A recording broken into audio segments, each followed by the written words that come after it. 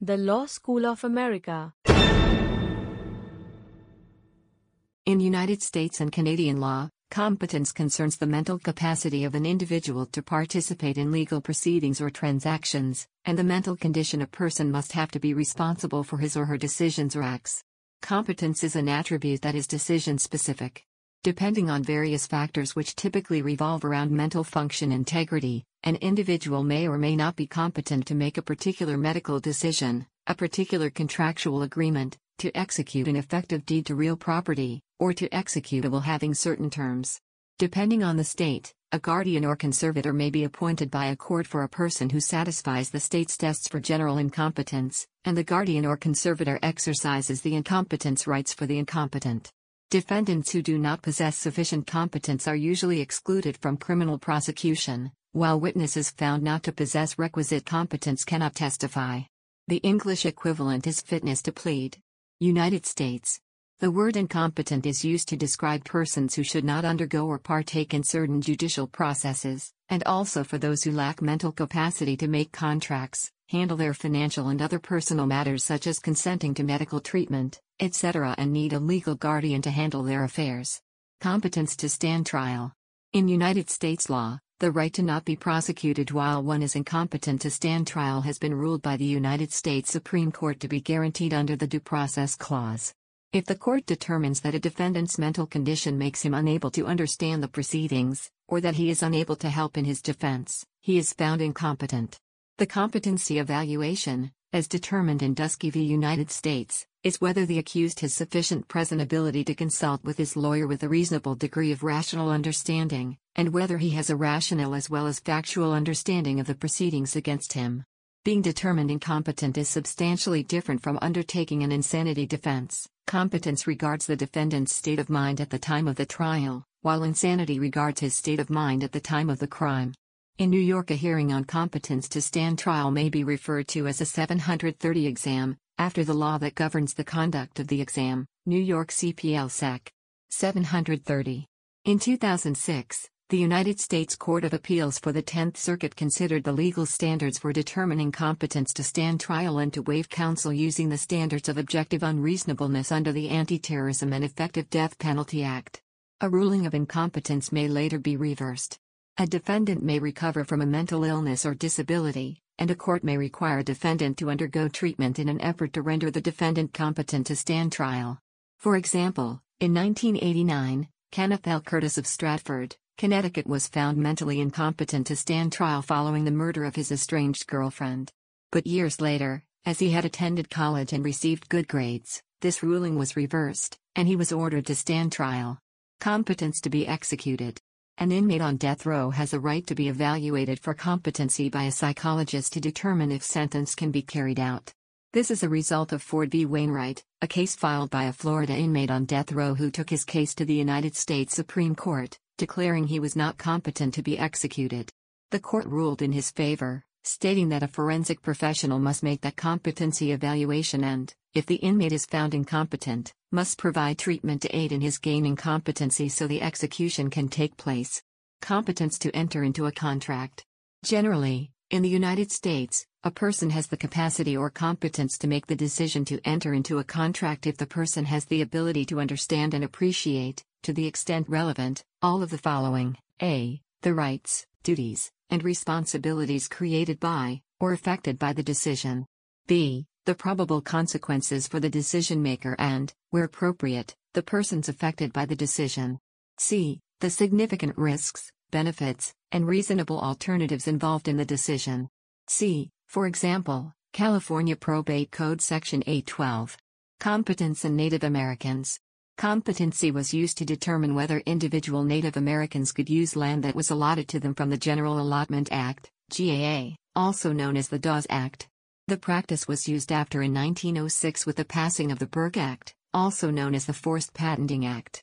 This act further amended the GAA to give the Secretary of the Interior the power to issue allottees a patent in fee simple to people classified competent and capable. The criteria for this determination is unclear but meant that allottees deemed competent by the Secretary of the Interior would have their land taken out of trust status, subject to taxation, and could be sold by the allottee. The Act of June 25, 1910 further amends the GAA to give the Secretary of the Interior the power to sell the land of deceased allottees or issue patent and fee to legal heirs.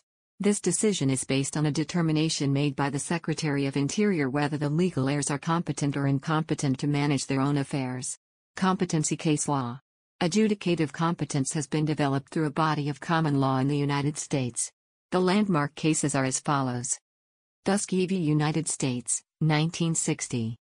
Jackson v. Indiana, 1972. Drope v. Missouri, 1975. Ford v. Wainwright, 1986. Cadenas v. Moran, 1993. Pate v. Robinson, 1966. Estelle v. Smith, 1981. Medina v. California, 1992. Reagans v. Nevada, 1992. Cooper v. Oklahoma, 1996, and Selby, United States, 2003. United Kingdom. In the laws of England and Wales, Scotland, and Ireland, the term fitness to plead is used, as in designating a person unfit to plead. The concept is identical to competence, although detailed law differs. In the law of evidence, similar fact evidence, or the similar fact principle, establishes the conditions under which factual evidence of past misconduct of the accused can be admitted at trial for the purpose of inferring that the accused committed the misconduct at issue. By jurisdiction. United States. Under Rule 404 of the United States Federal Rules of Evidence, evidence of a person's character or character trait is not admissible to prove that on a particular occasion the person acted in accordance with the character or trait. Additionally, evidence of a crime, wrong, or other act is not admissible to prove a person's character in order to show that on a particular occasion the person acted in accordance with the character. This evidence may be admissible for another purpose, such as proving motive, opportunity, intent, preparation, plan, knowledge, identity, absence of mistake, or lack of accident.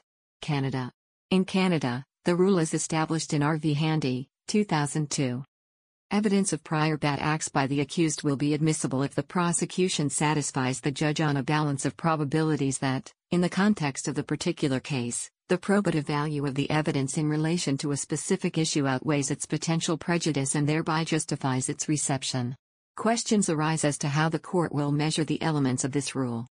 1. What constitutes a prior act of misconduct?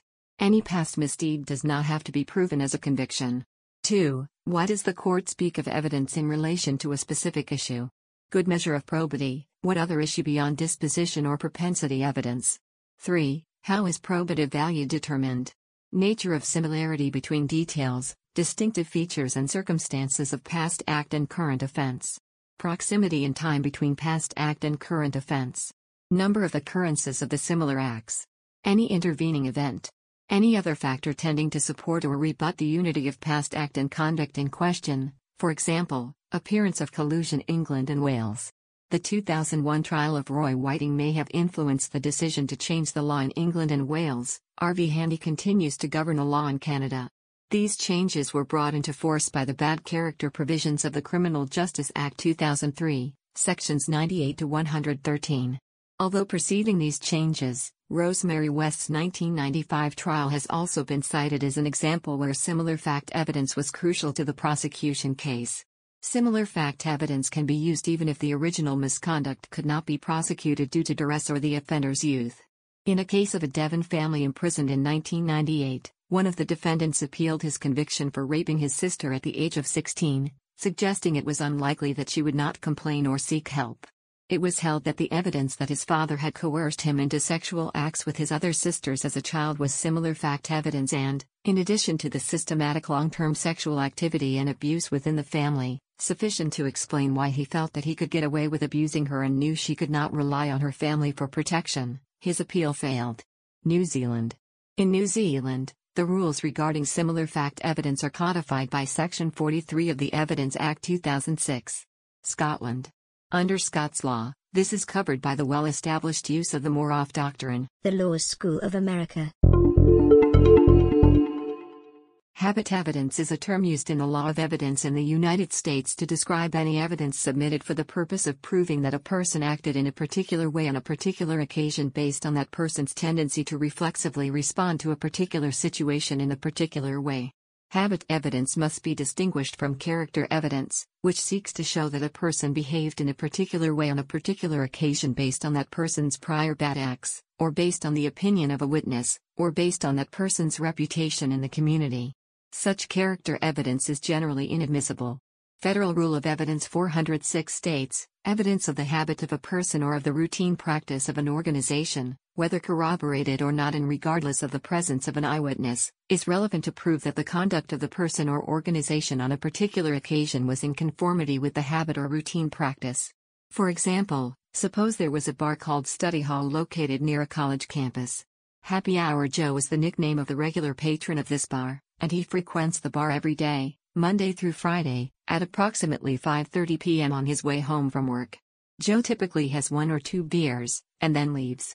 A party could introduce this evidence of habit if the party wanted to show it was more probable that Joe is at Study Hall on Wednesday at 5:30 p.m. A party could also introduce the evidence if the party wanted to show it was more probable that, on his way home Wednesday at 6 p.m., Joe had been drinking. However, the evidence could not be introduced to show that Happy Hour Joe is an alcoholic, or that he is a careless driver. That would be character evidence. Character evidence is a term used in the law of evidence to describe any testimony or document submitted for the purpose of proving that a person acted in a particular way on a particular occasion based on the character or disposition of that person. In the United States, Federal Rule of Evidence 404 maps out its permissible and prohibited uses in trials. 3 factors typically determine the admissibility of character evidence. 1. The purpose the character evidence is being used for. 2. The form in which the character evidence is offered. 3. The type of proceeding, civil or criminal, in which the character evidence is offered. Purpose. In the United States, character evidence may be offered at trial to 1. Prove character, if character is a substantive issue in the litigation. Admissibility of character evidence to prove character is not affected by the case's civil or criminal nature. 2. Prove, through circumstantial evidence, an aspect of an individual's conduct. Character evidence's admissibility as circumstantial evidence is influenced by the case's civil or criminal nature. 3. Impeach or strengthen the credibility of a witness. Character may be a substantive issue in defamation suits, in lawsuits alleging negligent hiring or negligent entrustment, in child custody cases, as well as in loss of consortium cases. Character evidence is thus admissible to prove the substantive issues that arise in these types of lawsuits. If used as circumstantial evidence, FRE 404A, 1, renders inadmissible character evidence offered to prove that an individual acted in accordance with a character or trait on a particular occasion. It lists several exceptions which apply depending on whether the proceeding is civil or criminal, whether the defense or prosecution is offering the character evidence, and what purpose it is being offered for. Form. Character evidence may be offered, depending on the type of proceeding, party offering, and purported purpose, explained below, in 3 forms. 1. As opinion. 2. As reputation evidence, and 3. As evidence of specific instances of conduct. Type of proceeding. Civil trial. In the majority of U.S. jurisdictions, character evidence is inadmissible in civil suits when being used as circumstantial evidence to prove that a person acted in conformity with their character. It is considered to be an unfair basis from which to attempt to prove that an individual behaved in a particular way on a particular occasion. Another way of looking at this is that character evidence is only admissible in a majority of jurisdictions in a civil trial if character is actually a substantive issue in the case, negligent hiring, negligent entrustment, child custody cases, loss of consortium cases, or to impeach a witness. A minority of U.S. jurisdictions, however, permit defendants in assault and battery and fraudulent misconduct civil cases to introduce character evidence as circumstantial evidence to prove that a person acted in conformity with their character. Criminal trial. Character evidence offered by the prosecution. In the United States, character evidence is inadmissible in a criminal trial if first offered by the prosecution as circumstantial evidence to show that a defendant is likely to have committed the crime with which he or she is charged. The prosecution may not, in other words, initiate character evidence that shows defendant's propensity to commit a crime. However, the prosecution may introduce character evidence for certain limited purposes after the defendant does so, after the defendant has opened the door through the permissible methods and purposes explained below in character evidence offered by the defendant, to rebut what defendant tried showing through character evidence, and to offer evidence of the defendant's same trait. FRE 404, in addition to dictating character evidence's permissible use in federal courts, also bars the prosecution's admission of crimes, wrongs, or other acts to prove the character of a person in order to show action in conformity therewith, propensity. Evidence of other crimes, wrongs or acts is available for non-character purposes, such as motive, opportunity, intent, preparation, plan, knowledge, identity, or absence of mistake or accident. In a criminal prosecution, the defendant can request to receive notice of this type of evidence if the prosecution intends to admit it at trial. Note that under California Evidence Code, in addition to proving mimic elements, the prosecution may admit evidence of a victim's prior sexual conduct in a case brought for an unlawful sexual act or attempted unlawful sexual act, to show that the defendant did not reasonably and in good faith believe that the victim consented. Character evidence offered by the defendant. Character evidence is admissible in a criminal trial if offered by a defendant as circumstantial evidence, through reputation or opinion evidence, to show their own character, as long as the character evidence the defendant seeks to introduce is relevant to the crime with which the defendant is charged. For example, if a defendant is charged with a crime involving dishonesty, the defendant may introduce evidence tending to show the defendant's honest character. If a defendant is charged with a violent crime, the defendant may introduce evidence tending to show the defendant's peaceful character. Note that under Section 1102, a defendant may not only introduce evidence of a trait of his character that is relevant to the crime with which he or she is charged, but may also introduce character evidence of the defendant's character generally. Character evidence is also admissible in a criminal trial if offered by a defendant as circumstantial evidence, through reputation or opinion evidence, to show an alleged victim's pertinent character trait, for example, to support defendant's claim of self-defense to a charge of homicide. After a criminal defendant introduces evidence of the victim's character, the prosecution may then introduce its own character evidence to rebut the defendant's character evidence by showing its side's impression of the victim's character, or to attack the character of the defendant through evidence that shows that defendant had the same character trait he or she accused the victim of having. Note that under Section 1103A, a defendant may not only introduce evidence of a victim's character or character trait through reputation or opinion evidence, as permitted under FRE 404, but also through evidence of specific acts. The admissibility of character evidence to allow defendant to prove the character trait of a victim is limited, however, if the lawsuit is for rape or assault with the intent to commit rape. If the reputation or opinion evidence is being offered by the defendant to show the rape victim's past sexual conduct, character evidence is inadmissible. In such sexual misconduct cases, a defendant may offer evidence of specific instances of a victim's sexual behavior only to show that someone other than the defendant was the source of semen, injury, or other physical evidence, or to show that the victim had consented to sexual behavior with the defendant.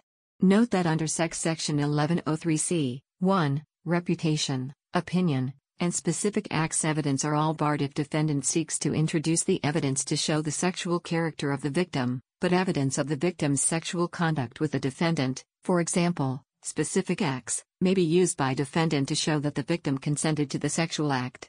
Character witness. Commentators have noted that the ability of defendants to call character witnesses can give an advantage to more affluent defendants. Affluent defendants can call as character witnesses celebrities, athletes, and prominent members of the community. In contrast, it would be neither advisable nor beneficial to a defendant to call to the stand a disreputable fellow inmate as a character witness.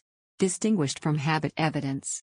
Character evidence must be distinguished from habit evidence, which is generally admissible, and which is evidence submitted for the purpose of proving that an individual acted in a particular way on a particular occasion in question based on that person's tendency to reflexively respond to a particular situation in a particular way. The Law School of America. The content used in the podcast is licensed by the Wikimedia Foundation Incorporated under a Creative Commons Attribution, Share Alike license. The text has been modified for audio. The content of these podcasts is for informational purposes only and do not constitute professional advice.